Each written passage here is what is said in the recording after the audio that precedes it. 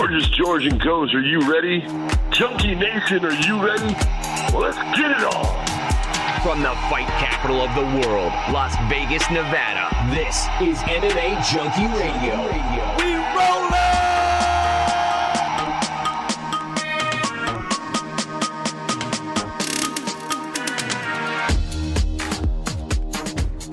What's going on, Junkie Nation? Gorgeous George and Goes are back here on a Thursday for Thursday delivery. That's right, we're doing it Thursday morning this time.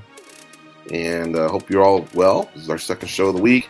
Plan on talking about UFC 275, which takes place on Saturday.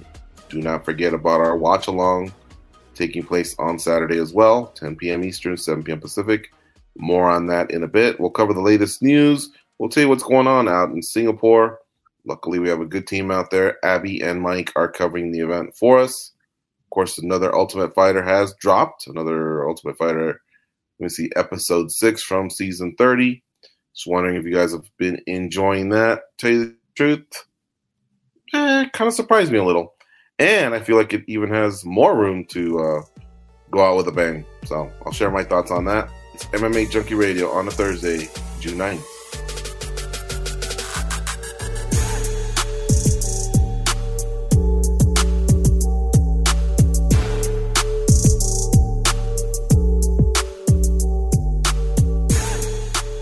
First things first, still battling the Rona. And, should have included this in the intro. Graham Boylan, the president and promoter of Cage Warriors, will join us as well. He also doubles as a manager for fighters like Paddy Pimblett and Molly McCann. Nice fella, known him for a long, long time. Cage Warriors at one time used to be presented on MMA Junkie's website. That's where we developed the relationship. And Cage Warriors, who's mostly known for throwing shows in the UK and Europe, has expanded their shows to the west coast of the United States. They're in San Diego, California on Friday. A few tickets left if you want to go check it out. I was saying that quick Rona update. You know, technically, I know I still have it because I have a few symptoms, but I've yet to test. Could be that the test says negative and you're just being a pussy. But, we're kind of saving the tests. I ordered more. And if you don't know, there's a website that you can order another 8 tests if you want. So you're well stocked up in case you run into the same thing that we did. You always want to have enough available because you really don't get out until you're negative. Anyway, you just heard Goes' cough. How you feeling, Goes? Better. You know, the mornings are pretty good. And then throughout the day, like, the cough is kind of what gets me. But yeah, like you said, you can take your test and it can come up negative, which means you no longer have the virus in you, but you're still left with the damage that it left, right? You know, your coughs, your runny noses, your sore throats, that sort of shit. So we're just being extra careful. And there's times during the day that I feel pretty good, but I still know I'm positive. Bottom line is I need to take a test. I'll probably take one today. And I've been more concerned about just making sure I keep my dad safe. He's had 4 negative tests, and that's great. So my mom and I still positive, I think. But I think it's fair that we maybe try it today and see how it shakes out. No, actually, I think only one of us needs to try it. I think the other one will realize that they're probably in the same boat. But, as far as the watch along, you know, the original plan was for me to do it remotely. But now that might only be my only choice, is to do it remotely. Because, I don't know, could her and I still drive back to Vegas? We're also getting close to our next appointments out in Vegas, so we have to come back anyway. It looks like I'm just going the way of not going to the graduation party. You know, I was thinking about it this morning. I woke up early, took a shower, and I thought I was kind of updating myself on the CDC rules. It says after 5 days, if you feel good, no symptoms, you can go out and mingle. You should wear a mask, however. But all I kept thinking about was, well, all my friends know I have Rona. Wearing the mask will probably present questions like, "Hey, how you been? Why are you wearing the mask?" "Oh, I just had Rona." I mean, can you imagine? People kind of like, "Well, what the fuck are you doing here?" Either that or even though you'll explain that you just had a negative test or maybe you're not feeling the symptoms, I still think people might kind of like back up a couple spots. You know what I mean? Yeah. I And actually had then, this conversation with Laura, George, this morning or last night. And she's mhm. like, if I test negative in the morning, I might just go to work. And I'm like, well, even if you do, we're already at Thursday. Think about how uncomfortable you're going to be there. Everybody knows you've been gone. Everybody knows you have the Rona. Just a little cough or something, like you're just going to feel like an asshole. And then, even though you're negative, if somebody else catches it, they're going to Yes, point at you. You know what I mean? So, like, exactly all what you I got to was do is thinking. sweat out one more day. And then I'm like, at that point, you're at Friday. Like, just might as well just fucking take the week off now. But I mean, like, think Yeah, about how uncomfortable that would be. And then anybody coming out of that party is going to blame you. right. Exactly. If it turns into a super spreader, people are going to point the finger at me because just as there's these things called false positives, meaning you're really negative, I imagine a false negative could exist and you're really positive, or who knows, man. But I would feel terrible because graduation parties not only are it's usually the kids, and then there's the adults, which I'm an adult. I still act like a kid, but I'm an adult. And then there's the seniors, which I'm not yet, but they're going to be like the grandparents and things like that. I don't want to make anyone uncomfortable. I don't want to make anyone feel like, you know what, we're going to cut out early. That's only, you just got here a couple hours ago. Yeah, but, and then all of a sudden that little silent thumb, like Yeah. homeboy over there, like it's freaking us out. I didn't post any of this on social media, but my good buddies know, and I'm sure they tell people. So, yeah, I just kind of don't want to be that guy, and plus here in the Inland Empire of California, it'll be hot. You know how I feel about wearing the mask for too long, start sweating. I don't know. I think my godson will forgive me. I went to a lot of football games this year. I plan on going to a lot of football games in his college career. But this one, I need 2 negative tests, and I'd love to have one. Well, fuck with him. Cage Warriors is tomorrow, so I would love to have a negative test today and tomorrow, and then maybe I could show my face at Cage Warriors. But if not, then at least tomorrow and Saturday and show my face at the party. I would leave it in my buddy's hands and go, look, man, it's your call. It's your event. But I've just kind of been thinking about it. I just don't have that fuck it attitude I used to. Like, yeah, whatever, the hell with everyone. This is different. So it's kind of where I'm at, man. Getting back to the watch along, 10 Eastern, 7 p.m. Pacific. I'll probably be here and watch it here, and Goes and I do our very, very best. Now it's almost it was by choice at first, but now it looks like we just might have to do it this way. The only other thing I can think of is if I do with not doing the stuff I wanted to do with here in Southern California, head back to Vegas. But I don't know. How do you guys feel about Mom and I arriving down there? Yeah, same thing. Doesn't make us uncomfortable. Everyone's just positive technically at this moment. Yeah. We would probably like still maybe all stay away from each other a little bit, but I think especially if we're producing negative tests and business as usual. Right. All right. So UFC 275 is this weekend. We were discussing this on our other show, Triple G, Patreon. It's very top heavy. You got 2 title fights, Glover Teixeira versus Yuri Prochaska, Valentina Shevchenko versus Talia Santos. So your 2 champions defending are Teixeira, Shevchenko. I'm not even going to ask you which one's the most likely to lose. They're both great champions, by the way. Tough fighters. But right now, Valentina Shevchenko's been on a roll, crushing her opposition. I do like that this young lady has knockout power, and she's young and hungry. I just don't know if she's experienced, but who knows? And then with Yuri Prochaska, he's kind of you could almost describe him the same way you described Talia Santos. Can crack, for sure. Youth on the side. Just experience, well, not much. I think Yuri Prochaska's only had 2 fights in the UFC. So it's not even like there's been this long UFC career or anything like that. He's just been very impressive outside the UFC. Brings over a formidable record, beating some tough fighters, including our good friend King Mo. King Mo also put one on him. But he deserves it. He deserves this shot against Glover Teixeira. No one's saying otherwise. And then you have Zhang Weili versus Joanna Jędrzejczyk. Now, after that, there's a little bit of a drop-off, not just on the main card, but on the whole card itself. However, with those 3 fights that I presented, it's kind of hard not to get excited at least about those 3. Would you not say?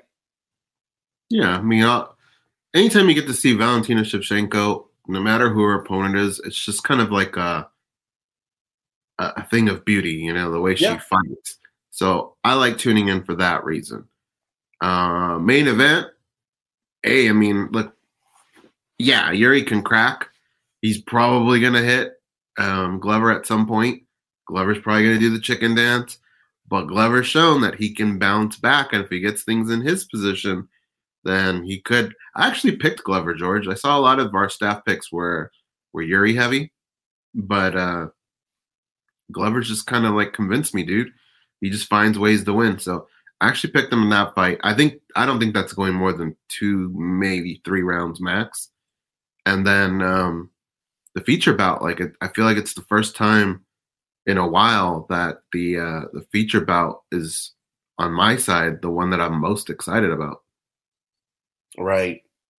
I am as well.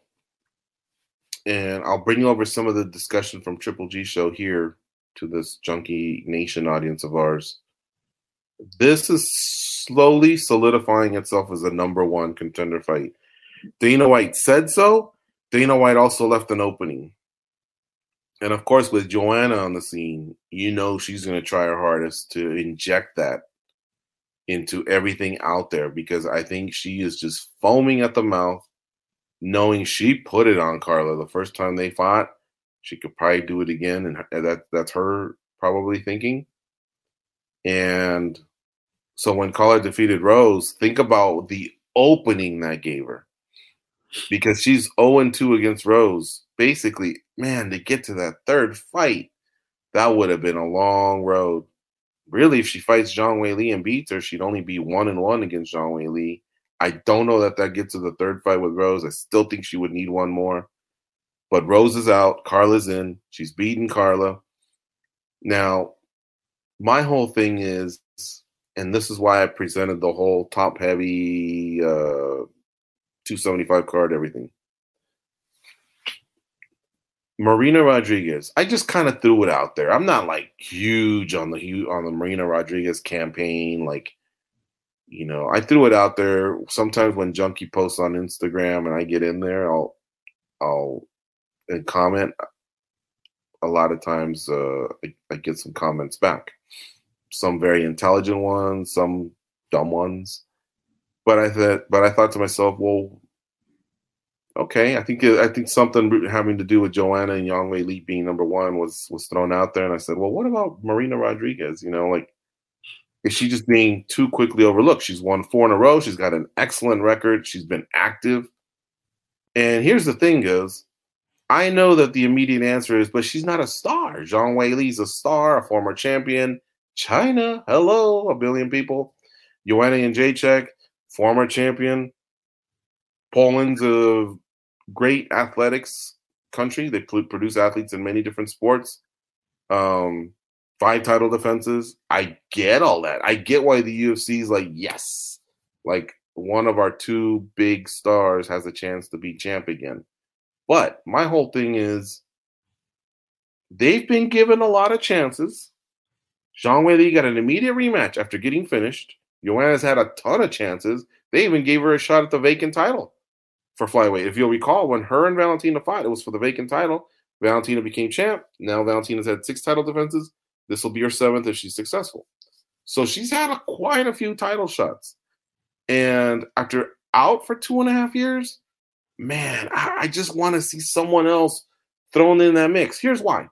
Because how do we know that Marina Rodriguez versus Carla Esparza, that might be a classic? You know what I mean? Charles Oliveira was probably a guy that was maybe even given up on, as he started out as lightweight, went to featherweight, had some weight misses, would give up, no heart, this, that, whatever. I bet you the UFC was probably like giving him contracts, just going, you kind of get the job done. You win some, you lose some. You don't really know much English, but you're a good kid. You know, you're a good kid. And then all of a sudden he goes on a streak. All of a sudden he gets in the right spot to get the vacant title shot against Chandler. He wins. Now he's got Chandler, Poirier, Gaethje in his back pocket. All of a sudden we kind of have ourselves a Brazilian star. You see how it can just happen as well, because he was also given an opportunity. You know what I mean? And that's kind of the point I'm trying to make, is you can't create new stars if you also don't put them in the position. I'm not forcing Marina Rodriguez in there. I'm not going, she's got a 1-fight win streak or anything like that. She's kind of earned it. Yeah, I kind of see where the UFC's thinking too, though. Like, excuse me, Joanna was, she was a fun champ. Like, she went back to that little, I don't know what it's called, that she does at the little crowd. Yeah, like she has like these little things. She's got this it factor. It really was fun when she was at the top. And I think it could be her last chance. It's the perfect avenue to get it done. I think Rose Namajunas is probably like pulling her head. Well, you know what I mean? She's probably flipping out, right? Because think about it. Rose has had to do 2 rematches with Joanna, 2 with Carla, and 2 with Wei Li. Like, come on. Like, she probably wants to fight somebody new, too. And 2 with Jessica. Yeah, and 2 with Jessica. That's insane. Like, I don't care how good you are. I have to imagine that probably makes things a little boring for you in your career when you have to just constantly do that. So she'd probably be all about your idea. But I think the UFC kind of has a soft spot a little bit for Joanna. She was around right when they were starting to do a lot of that expansion too.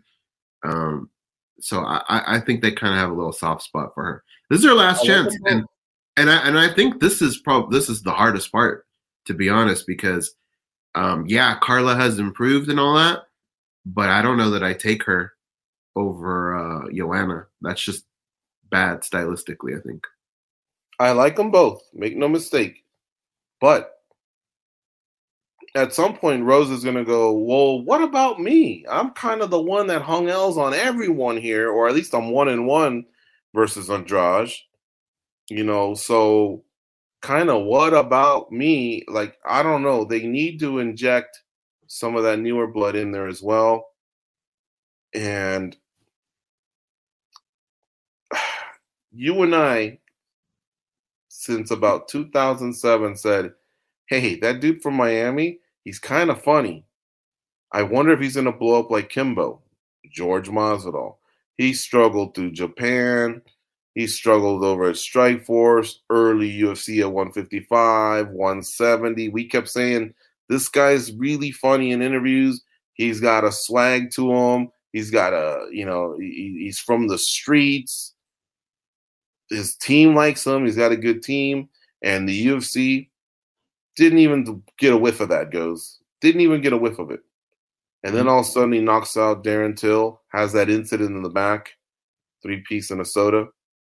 Then the knee over Ben Askren. Boom, you got yourselves a star. You know what I mean? He was given chances, and now the UFC loves to feature him whenever they can. I'm not comparing Marina Rodriguez to him in that regard. I'm just giving you an example of if someone's earned it, like your Rodriguez is, or Josh Emmett or whatever, at some point, you got to blend it in a little bit. And it's just kind of weird to me. I was watching Ioli interview Dana White. And every time, Dana White, when he does these interviews on Fight Week, I've seen him on Barstool with our old colleague, John Morgan, Kevin Ioli. He wants to talk about UFC 275, the 2 title fights, order that pay-per-view. He's doing his job, promoter. He's not going, by the way, to the fights. Turns out his kid's turning 21 and he wants to spend it with him. I get it. Plus, at the same time, that's a far fucking flight when you're 52 years old. However, you can tell that he also knows that during those 15 minutes he commits to each outlet, people are going to go, hey, let's do a little housekeeping while we're here. Mhm. You know, since we've already covered 275, there's a couple straggler questions. He knows they're coming. What about Diaz? What about Poirier? McGregor update, Ngannou, Jones, you know what? And he's got to do it. He realizes it. He's just hoping the clock runs out, and that the interviewer goes, well, hey, I've taken up enough of your time, blah, blah, blah, you know, and he gives his answers, and he tries to give you updates, this, that, or whatever. But like I said, every time Iole brought up the fact, hey, homegirl hasn't fought in almost 2.5 years, or Zhang Weili's coming off a couple losses, or, you know, anything that didn't make it sound like these should be number one contender, he had to go into some sort of a spin control, you know what I mean? Because it does sound kind of weird, especially because he comes from boxing. You and I come from boxing as well. Him as a, you know, former manager, whatever, boxing world, we're trying to say. We're not former boxers or nothing. But following the sport.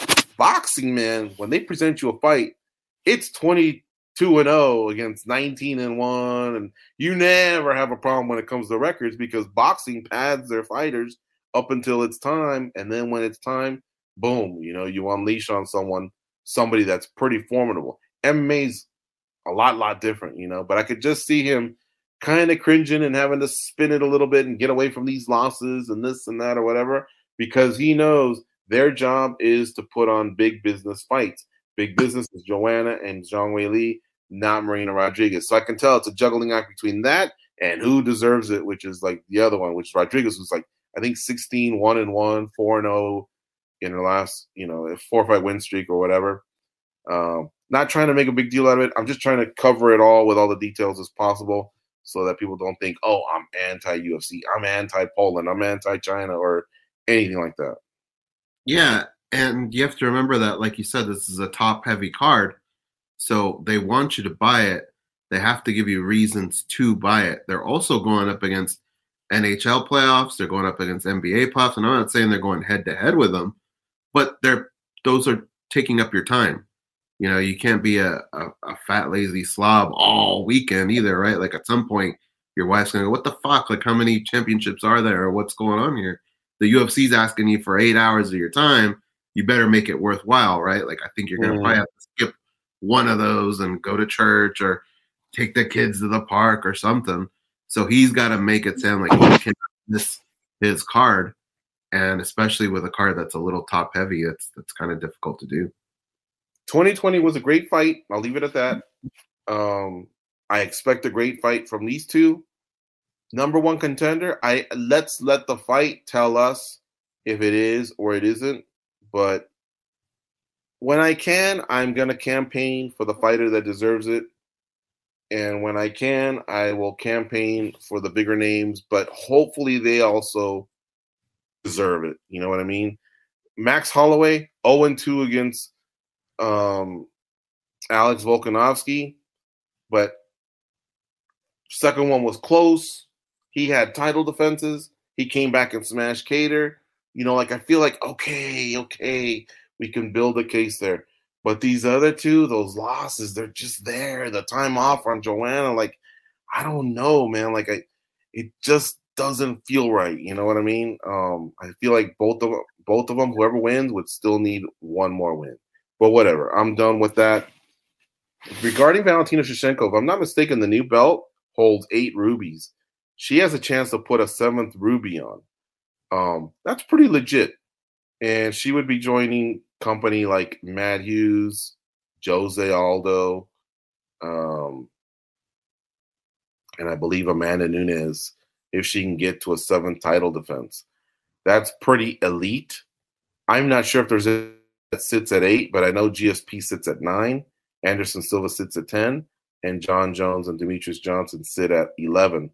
So slowly but surely, she's kind of climbing up those ranks.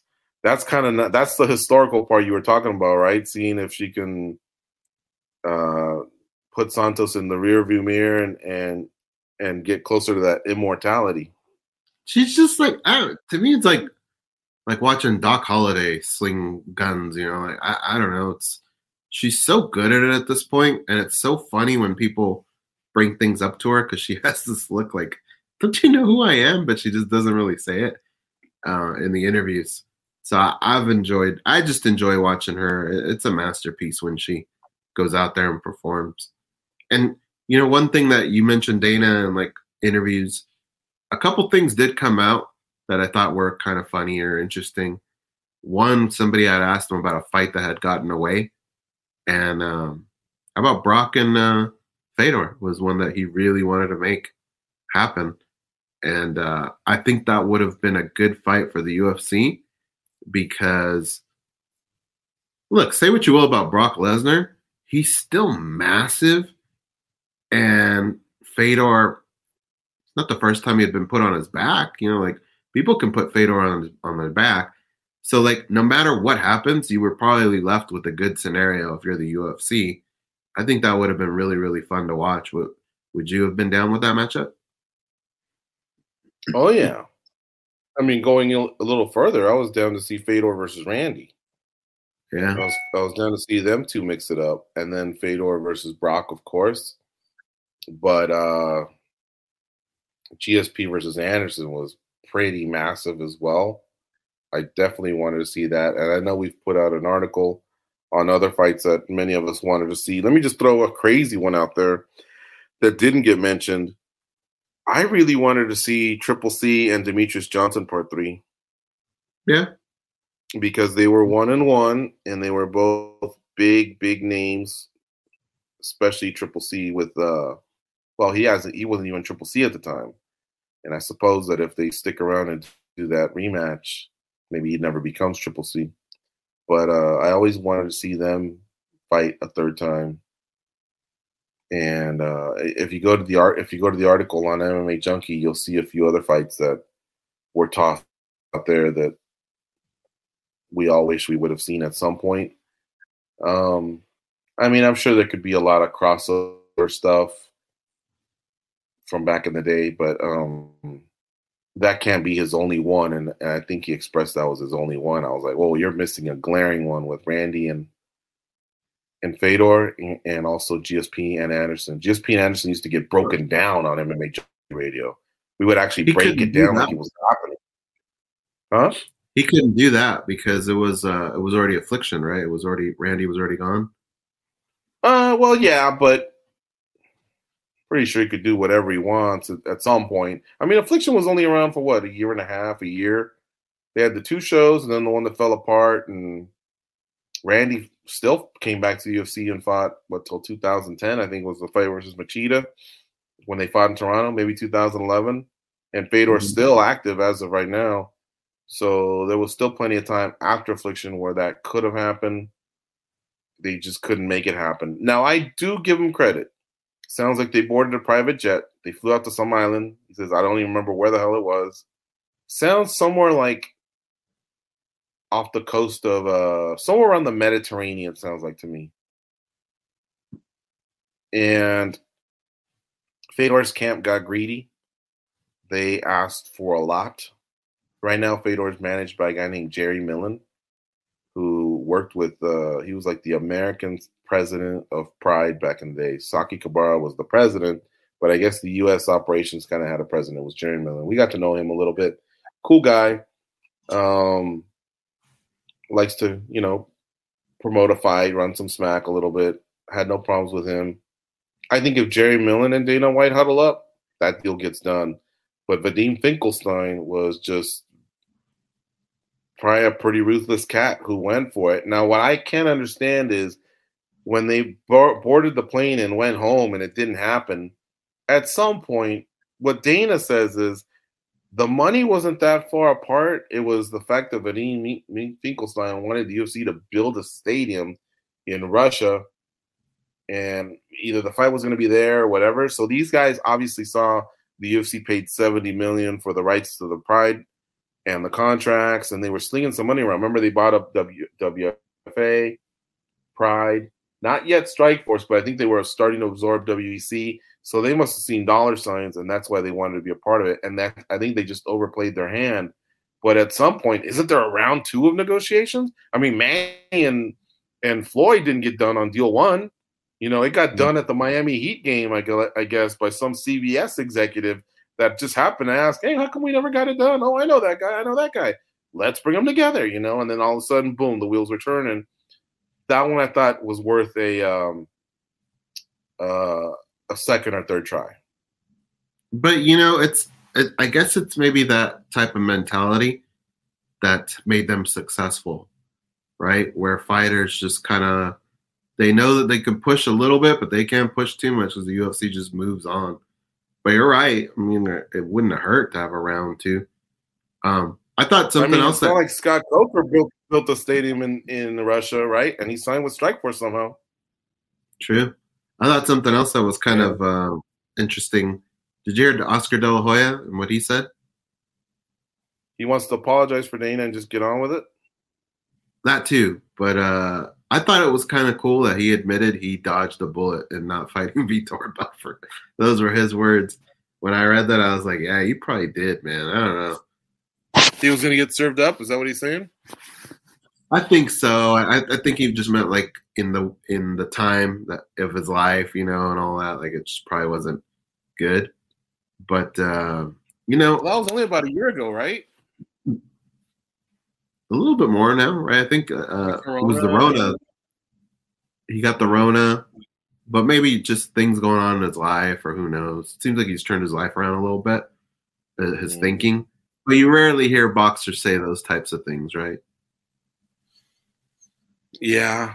You know, when you look at Scott or Oscar, he's a good-looking guy. He's aged well, I guess you could even say. And, yeah, he's had his public abuse.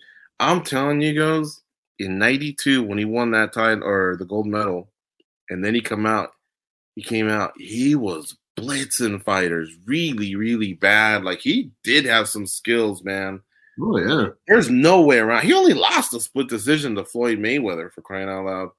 It's just that the later years, he got smashed by Pacquiao. You know, he quit on the stool. And he went from, like, you know, when you start to decline, that decline was like, I forget the name of the roller coaster that Magic Mountain finally built, where they go, you know what, enough with the angles, we're going straight down.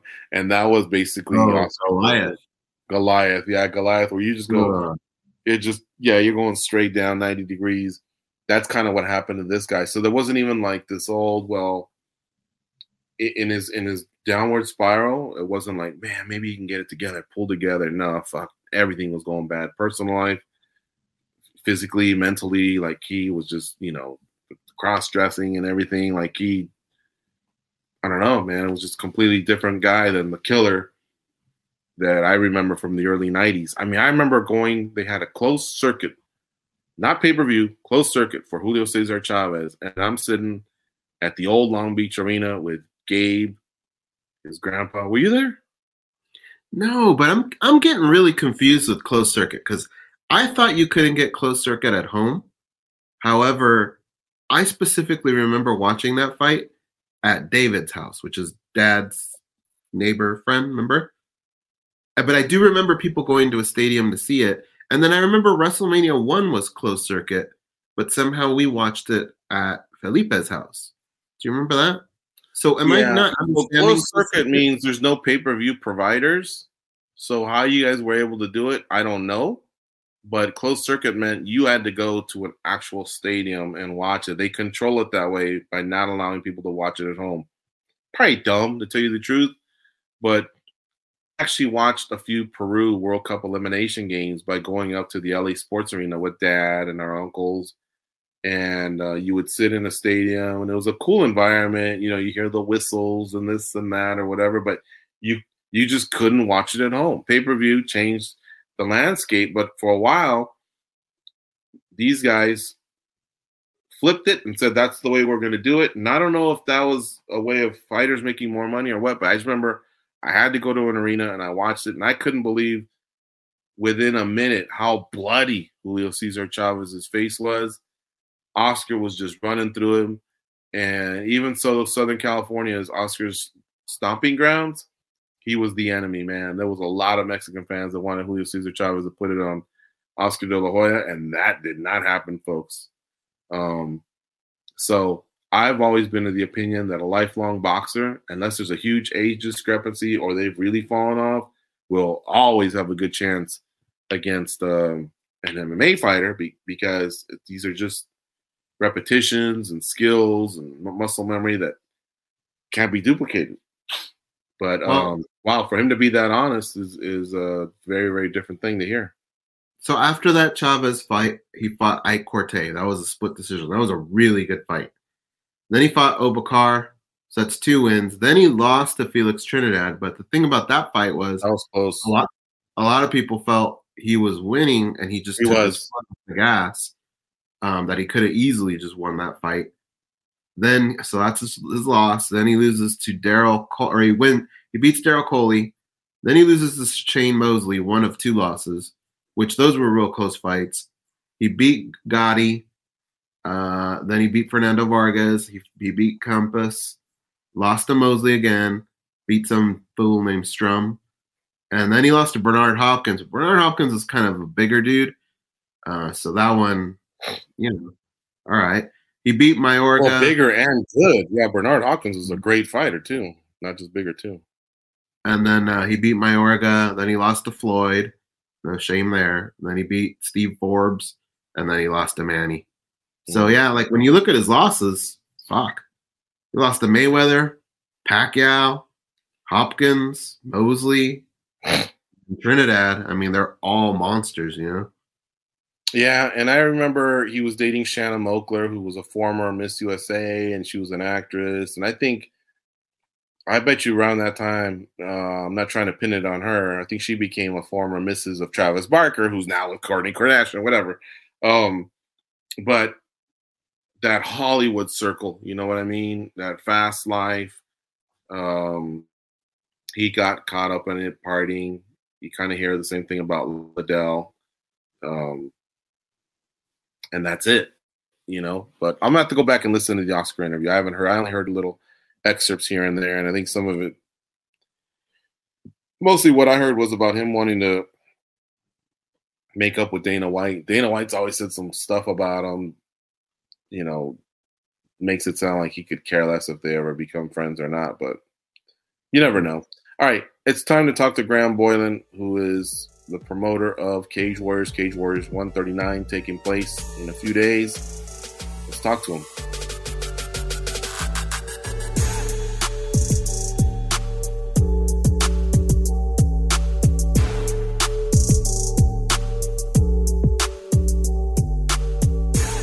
What's going on, Junkie Nation? Gorgeous George and Goz are back with another superstar in the world of mixed martial arts. This time we get to talk to Cage Warriors president and promoter Graham Boylan. He's got a show headed for you this Friday. It's Cage Warriors 139 down in San Diego. That's right. They're in the UK, they're in Europe, but as of late, they've been partying down in America's finest city.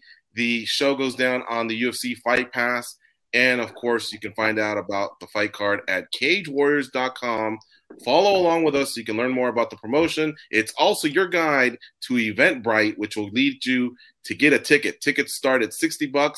It's a beautiful venue. It's outdoors. I've seen concerts there. And with any luck, perhaps I will even be there this weekend. Eric Sanchez and Max Roskopf is your main event. Welcome, Graham. How are you? I'm very good, gentlemen. We're in the midst of fight week, so everybody's arrived in from London. Teams arrived, setting everything up, and I think the fighters start arriving tomorrow into San Diego. Yeah, those who are not living here. 7 shows now in 2022, and I like how you bang them out. Some of them back to back. You guys have been rocking it, but now this is, I think, your 3rd show maybe in San Diego. Talk about the slow. The West Coast, the migration of Cage Warriors, how that's been. Is it kind of what you envisioned? San Diego, like a lot of people don't know, is your home, and now you return back to the UK and Europe when you guys are doing those shows. Yeah, It's been so the San Diego episode for Cage Warriors started off just by accident. You know, I was talking to some guys, I'm training with guys down here, and they slowly started realizing Cage Warriors could be a possibility with me living here. We realized there was no other pro shows in the area, so we just did it as a marketing exercise for the first couple of events. There was no advertising, there was no big spend on marketing. It was a case of let's put the show on and see what happens. And, you know, with 3 sold out shows so far in 8 months, and we're on our 4th sold out show this Friday night. That's incredible. And so Southern California, especially the south portion, like we were talking about, San Diego, needed something like that, you know? And so in your opinion, how would you grade yourself, the splash that you guys have made, the buzz around town with Cage Warriors now going on its 4th show? Look, the way the city has embraced Cage Warriors coming in has been nothing short of just fantastic. You know, there are shows, LA upwards. You know, there are some shows up there where the guys can fight on. But a lot of the guys down here, they've got to leave the state. They got to leave the country to get fights. So I think the city and the Southern California area was crying out for something like this. And it's here now. They got 4 shows a year. And it's up to them to make the most of it and, you know, get the fans on seats to support the fighters. And they've shown that they want it here. You know, like I said, we're not doing a hell of a lot to push the show, and they're selling out every time. So, you know, the fight fans are here. The industry is here. They were just lacking a high production TV based show. And that's what Cage Warriors is. It's a high-level, high-production organization putting on the best fights we possibly can with the hands we're dealt with. With a lot of history, you guys have over 100 shows. You visited over 12 countries. And if I'm not mistaken, what are we at? 107 athletes that Cage Warriors has put into the Ultimate Fighting Championship. I know you're very proud about that. It's quite the launching pad that you have there, Graham. It is, man. You know, look, we have this thing at Cage Warriors. So there's the matchmakers, and then there's me sitting across them. And it's quite simply, let's get every person a level up on their next fight. No matter what you've had on this fight, your next fight is a level up. Your next fight is a level up. Your next fight's a level up. And hopefully, by the time they get to that, you know, UFC eyes on them, they're battle tested. They're battle ready. They're the guys who have climbed to the top of the divisions that we have here. And I've said it to others. I've been saying it for nearly a decade now. I see us as the NBA draft as such for the UFC. You know, all the guys who get these belts, the guys who are contenders, they're the number 1, number 3 picks, 2, 3, 4 picks within the MMA industry in Europe that the UFC are looking on. So, you know, it's do good here and there's bigger eyeballs on you. No doubt about that. And recently we saw an incredible coronation of 2 recent Cage Warrior graduates, Molly McCann, Patty Pimblett. They seem to be around you a lot, soaking up some San Diego. Then they go back. But wow, in London, they really stole the show. How proud were you of your athletes that night? You know, there was a lot that went down there. There was obviously them being Cage Warrior alumni, them being friends of yours, got people that you've guided in their careers. Can you go back a few months and talk about that night and how special that was? Yeah, that was an amazing night. And for Cage Warriors as such, because, you know, I think there was like 12 fights. I think 8, 9 of them were Cage Warriors Luna night. And for I think nearly all of them won. There might have been 1 or 2 losses, but to see 70% of a UFC card in London and nearly everybody on there being from Cage Warriors was just fantastic for us to watch, because it's like we helped just a little piece in their career carve that path. You know, we were a small little story in their entire book as such of their careers to get to where they were. And Molly and Paddy and Jack Shore, you know, to see all them do that thing when there would be 3 names that I would think would be on Cage Warriors from their day dot professional debuts who have grown up on the organization, to see them go from where they were to where they are, it's a special feeling to see them do that. And like I said, myself included and the team, we're just happy for them. We're happy for them to get to where they need to get and carry on guiding them in any way we possibly can. Have you ever felt a rivalry with you and Rob from CFFC and maybe Ed and Sven from LFA? I'm sure everybody kind of keeps their numbers, in terms of who else is putting their athletes in the UFC or other shows, and the success of their fighters. How is that between you all? Do you keep tabs or track? No, we just concentrate on what we have to do. We know what we do is the work that we do. Our actions are shown in the work. We know that the guys that we send to the UFC are battle ready and tested, and they're going to do well. So, we don't worry about what other people are doing or what the competitive nature of the game is. Sometimes you can get clashes, but on the whole, we try to stay away from them. We stay away from that as much as we can. Talk about your main event, lightweight division, Eric Sanchez versus Max Rashkov. We know Max Rashkov. He's an extreme couture guy. That's kind of been our home gym for the last few years as we've been in Vegas as well. Can you tell us a little bit more about his opponent, Sanchez? Yeah. So I'm going to give you an exclusive right here, right now. There's a strong possibility that main event's not happening. Wow. I think Eric may. I'm waiting for an absolute. I've not been in the office today. I've been running around in meetings, but they were waiting on a second test. I think he's tested positive for COVID. And that's on the Sanchez side? On the Sanchez side, yeah. So okay. I think I think the matches are dealing with it. And last I heard,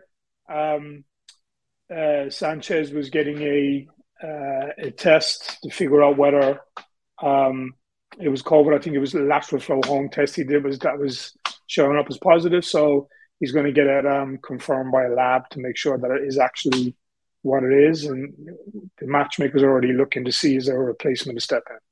Yeah, that was going to be my next question, is someone to step in for Max. You guys are already looking at that possibility then? Yeah, the guys are already all over it, just in case that is a 100%. Like I said, I've not been around it today. I've been out doing other bits in meetings, so I'll get a full update on that around 4 or 5 o'clock. But it's what happens in this era that we're living in. COVID is still a strong player when it comes to sports and testing and everything that goes on. So there's a possibility that fight may have to be rescheduled. Graham, I'm kind of curious about something you were talking about earlier. You threw around some big names, and I'll even add Conor McGregor's name to that. You've been a part of building the sport. And one of the questions that I wanted to ask you was, when you meet these people for the first time, because you meet them before all of us, is there something within them that you see right away, this person's going to make it, this person's going to be a star? Are there certain things that stand out for you? Yeah, well, look, there are things that stand out with the individuals that rise, but then they've got to back everything up that we see in them when we match them and when we put them on show on the platform. When we put them on show to the whole world and we put them in there under the lights, they've got to shine and they've got to back up everything that we think we see in them. And it can be hit or miss. We could look at someone and say, this guy, this girl, they're going to be huge. They've got everything. They've got the marketing side. They've got the packaging side. If they can fight, this person's going all the way. And, we've had a few people who we thought would go all the way, but they just didn't. They lacked that fighting bit that was needed. So we do see things. We see the sparks, and we speak to coaches, and we understand where they're at level-wise when it comes to matching them and giving them those tests. But they've got to perform in the octagon too, as well as outside. I don't think the sport is about fighting anymore. I think you have to have that certain X factor about you to attract the eyeballs outside of the sport and outside of the octagon too. I mean, there are some absolute killers out there, but outside of the octagon, they don't have anything, and nobody really there's no shine to them, and it's hard to teach that. That was going to be my next question. So that little it factor that comes along with it, there haven't been too many fighters that have been successful without it. You know, I think of George St. Pierre. You know, he was able to do it, but I mean, think about the career that you have to kind of go around not having that little it factor behind the scenes. Is that something that a fighter can pick up along the way from other fighters, or is it something that can come out of them, or do you know right away whether they have that or not? I think with most you can see straight from the get-go whether it's there. Some you can see it's there, but it needs a lot of developing, and you need to kind of drag it out of them. And once it's out, they just go off into their own world. Well, I do believe it's something they have to have within them, you know, because like I said, we've had some killers over the years, but just outside the octagon, there's just nothing there. Nobody. People would look at their knockout and go, oh, yeah, that was great, but there's no personality there. There's nothing else there to drag people in. And unfortunately, you know, it's the entertainment industry, it's the fighting industry, it's also the drama industry. You know, there's a lot of drama goes with mixed martial arts. Drama sells, and if there's no drama, it doesn't sell. If there's no entertainment, it doesn't sell. So, you know, 10 years ago, it was about the fighting. Even 5-6 years ago, it was about the fighting. Now it's the fighting, the entertainment, and the drama. Everything's got to be there in one package to actually tie someone to a rocket and let them take off to the next level. Do you communicate that with the fighters and tell them exactly what you're telling us? Because we've been saying it till we're blue in the face. You know, yes, you have to entertain as well as fight. If you do that, the promoter usually will kind of guide you and give you a little bit more of a quicker shove as you ascend upwards. Then if you don't have that, it seems like you have to take the longer road to get there. Mm-hmm. But I'm wondering, can the promoter not force that on them, but hint it, just because that it factor has to be so organic as well? Yeah. Look, we advise. We explain to guys, you know, we go live. We broadcast Cage Warriors live into 180 million homes across 115 countries. It's a huge platform, as well as UFC Fight Pass globally. You know, the eyeballs and the broadcast footprint is absolutely massive. It's down to the guys to make the best use of that they possibly can. And there's only so much you can advise without somebody going overboard and it looking fake. So It's kind of naturally got to be in there. Otherwise, it just, you know, you're going down a road where you can very easily get hated rather than actually draw the right eyeballs and the right attention to yourself, if that makes sense. Totally. And the reason I wanted to have you on is because since we last spoke, you have struck some huge deals for Pimblett and McCann, 7-figure deals with Barstool Sports to have them as brand ambassadors. Now, that obviously is an outlet that has blown up as well, and they tend to recognize who are the movers and shakers, who gets the eyeballs, who gets the clicks. How did you guys communicate that? Did they recognize that in your athletes, or did you bring it to them? Because that was a really, really cool deal to see in our sport for two young athletes to benefit from. Yeah, I think so. After Paddy's debut in the UFC, his messages and inquiries blew up. So it was a case of speaking to who was the best partner for him, and there were quite a few gaming sportsbook partners that came forward for Paddy's signature. But Barstools for us was, and Dave Portnoy, who we've worked with at Barstools, that for us was the best fitting factor in terms of Paddy's character. And we thought that those two brands were an ideal fit. And then, of course, with Molly and that absolutely insane KO that she laid on with that spinning elbow, that just brought even more eyeballs to her and the whole team and the vibe and the connection between them, that brother and sister connection that they have. And, you know, it made sense for that to happen, for Molly to naturally flow into Barstools. That's awesome, man. When I saw that, my jaw dropped, but I was like, bravo, bravo to the athletes themselves, but whoever was behind that, executing it. And of course, I knew that was you. Great job on that. All right, let's close with this. I'm suffering from COVID right now, but I'm also about an hour away from your show on Friday. A couple negatives. I'd love to go and see it, down at Humphreys. I've been there for concerts. And I really want to watch some MMA, but at the same time, I know the risks involved, so I will be responsible, Graham. But man, I'm telling you, that's my goal this weekend. Is it okay if I wear my Dodger hat? I know you've really taken in them Padres, man. Heads on that end, but I might walk in with my Dodgers blue.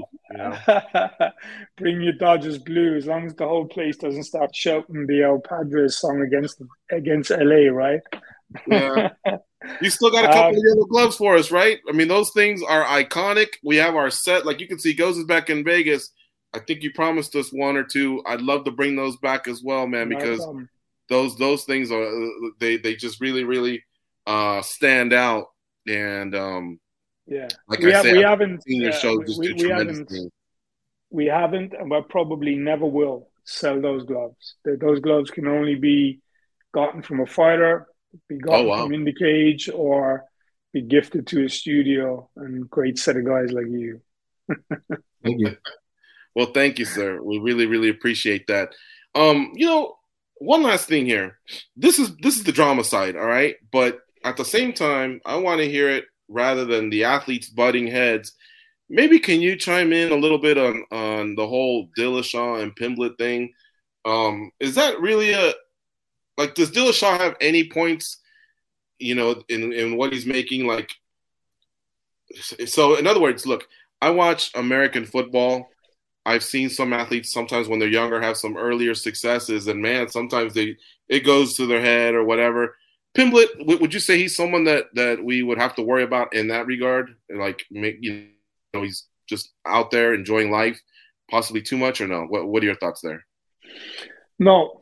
When Paddy won and became a Cage Warriors world champion, a lot of eyeballs came on him then. Mm-hmm. And he was living the life. He was the superstar. The superstar had been created in that moment. And the months that followed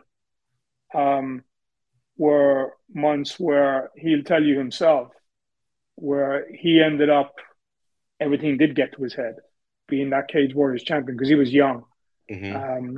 And it messed him up a little bit. He started hanging out with the wrong people, and, he got that fat head and started living life way too good. So he's kind of been there, and he's experienced it, at a young age. So what he's doing now is just enjoying life after a camp, having some food that he's been craving for 8 to 12 weeks while he's been in camp, blows up for 4 or 5 weeks. I spoke to him today, and he's already lean and skinny. He's able to do that. Mm-hmm. And the whole Dillashaw thing, look, there isn't a fighter on the UFC roster now that's not going to use his name in some way, shape, or form to try and just grab a hold of his coattails, to try and just grab some kind of mention or some kind of 1 day, 5-minute Twitter spat to get some attention on their name from those who need it. And he is so popular, it doesn't matter who you are on the roster right now.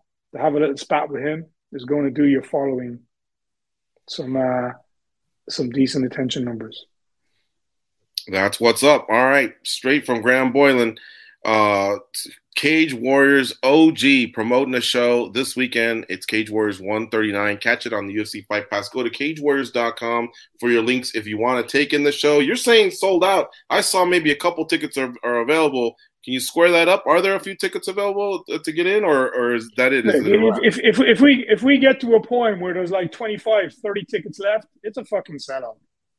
Got it. All right. It's like when there's that little tickets left on a Monday of fight week, this show is done. Yeah. I mean, you can jump online and grab what's there, but there ain't a lot to grab. So as far as we're Okay. concerned, the show is done. Nice. All right, cool, man.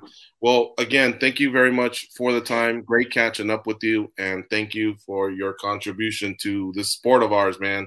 Cage Warriors definitely has done a lot over the time, and we're really, really happy for your success. Thank you, guys. We appreciate your support. Thank you so much. All right, talk to you soon, Graham. Cheers. Now, see, this is what I've always liked about Graham. Did you notice that every answer is very measured? He does have a little bit of a way of promoting and talking a little bit of smack, but always kind of keeping his cool. Mm-hmm. Yeah, that's the thing. He keeps his cool, but he keeps it real too at the same time. Exactly. Yeah. So interesting what he's saying. Paddy Pimblett, whatever picture that it was that I saw in that Padres uniform, where he looked more like Curt Schilling than Paddy Pimblett, he's saying he's skinny. He's back to skinny and he's ready to go. So that's good to hear. And monster deals he signed with Barstool for his fighters. 7-figure deals for both of them to be fight ambassadors. That's awesome. Okay, goes. So you have any final thoughts going into this weekend's UFC 275 card? I mean, just that, like, sometimes it's these cards that, you know, we're not shitting on, but that we're kind of taking it to it a little bit. Those are the ones that end up being really good. So I'm definitely tuning into the whole thing. And I'm sure I'm going to be surprised by some of these fights. But honestly, I just don't know how that feature fight and even the main event aren't good fights. Yeah, they did their job in giving us a quality main event, a quality co-main event, an awesome featured bout, and then the rest, there is a drop-off. But this could be, in fact, I forgot to tie it in, this could be a chance for a new star or some stars to be born. So we'll definitely tune in and check it out. And then there's a few fighters that are just doing crazy stuff, like Andre Fialho. This is going to be his 4th fight in 2022. He wanted to stay busy. He's staying busy. The UFC is giving him that opportunity. He's got Jake Matthews. But I like Fialho, man. As long as his body's still functioning and he can fight at a high level, you know, I do believe in a little bit of rest and recovery. But I think he's just kind of like fluid right now. You know what I mean? And he's confident. And so that's why he's like, give me more. And a lot of those guys that have kickboxed, you know, some kickboxers that have records of like 170 and 20 just because they're always active, so they're used to it. But I still think that before half the year's over, for someone to have 4 fights, that's amazing. Yeah, that's pretty. I think if you look at like Rodtang's record, right, like a lot of these guys that do Muay Thai and all that, the records are astronomical. Yeah, no doubt. All right, last thing, The Ultimate Fighter. Goes has watched a couple episodes. I've watched all but one. So I want to be very careful because I don't want to spoil it for him. But at the same time, I guess we have a duty to our audience to kind of discuss a little bit. So without giving away results, just give me some impressions of The Ultimate Fighter and so far.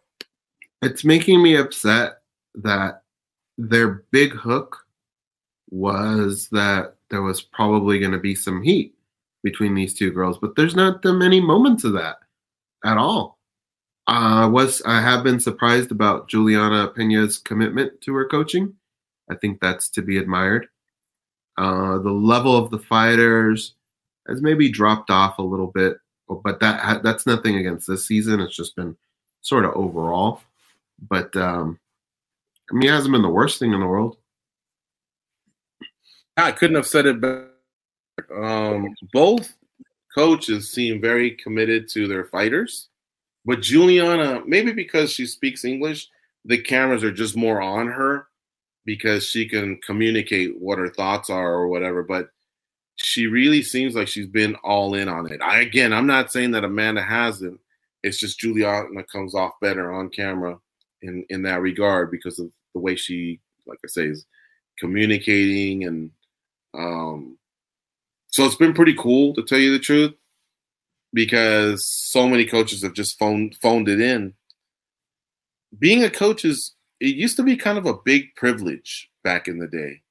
It also came with you driving away in a Range Rover, you know, and you got to bring some of your extra coaches in and they'd make a little bit of money and get some face time. But now some of the fighters are so popular that by the time they're either asked to do it, they probably just don't want to do it. You know, they'd rather be spending their money. Conor McGregor is a great example of it. Or you're such a veteran in the sport that you're like, really? They don't know who I am? But yeah, part of the thing is building up the fight. This fight hasn't been built up, but it doesn't mean that I'm not interested, because regardless, the greatest of all time lost to this gal. You know what I mean?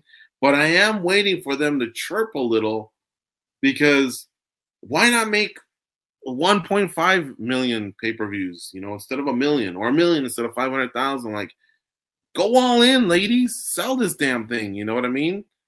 I don't know. That's at least that's how I would look at it, especially if I'm Juliana. Juliana's the champ. She gets the pay-per-view cuts.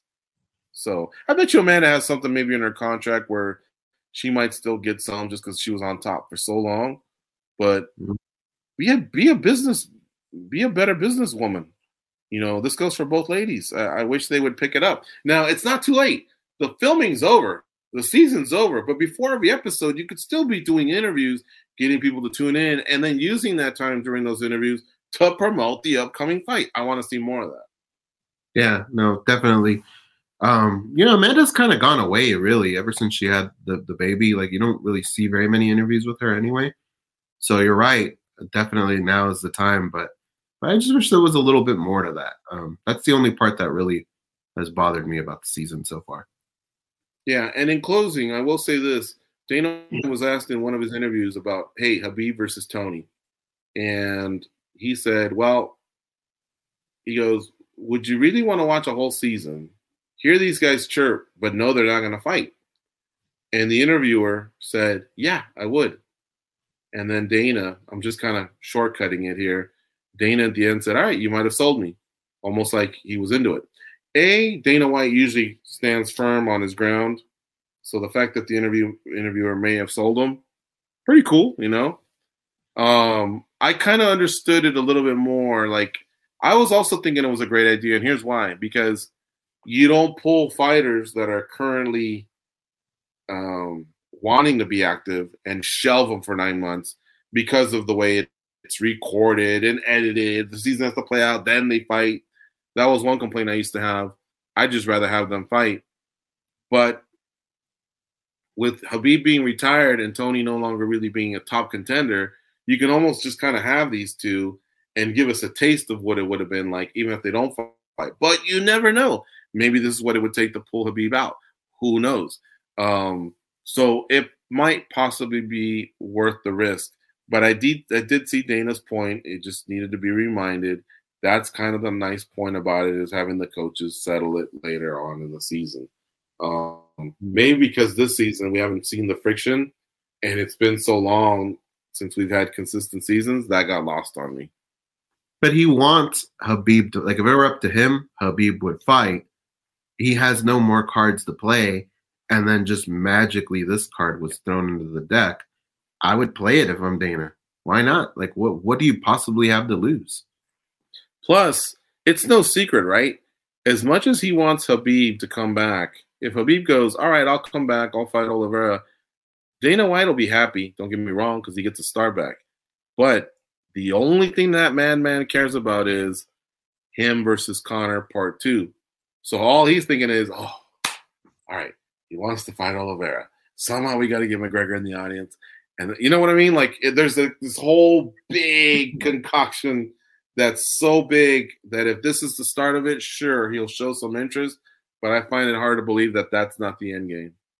And if I'm Tony, I'm doing everything. I'm bringing in Conor for a day and just go, hey, look who I got to teach class today. Like, anything to get them ratings up and to just cause madness. Yeah. In fact, well, they would never do it. I was going to say, no matter what, Conor's always headlining card he's on, but it ain't it funny how when big name fighters are on the same card, if something were to fall out, boom, you have the opportunity to make a fight. All right, folks, we're going to get on out of here. This show always makes me forget about the stuff that's going on, and at least I forgot about the Rona for almost an hour. Thank you so much for your support. Do not forget that on Saturday, Ghost and I are going to be hosting a UFC 275 watch along. We're also going to have a preview show earlier in the day. I imagine it'll be same time as usual, 5 Eastern, 2 Pacific, with Farah Hanoun quarterbacking that one.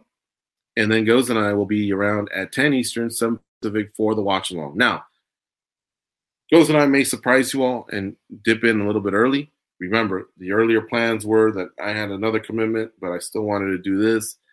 The Rona's just flipped everything upside down, so you may see us in there early. So just kind of keep an eye on it. Check out our social media. I'm at MMA Junkie George on Instagram and Twitter. Goes is at the Goes on Instagram and Twitter. We'll update you as we get closer.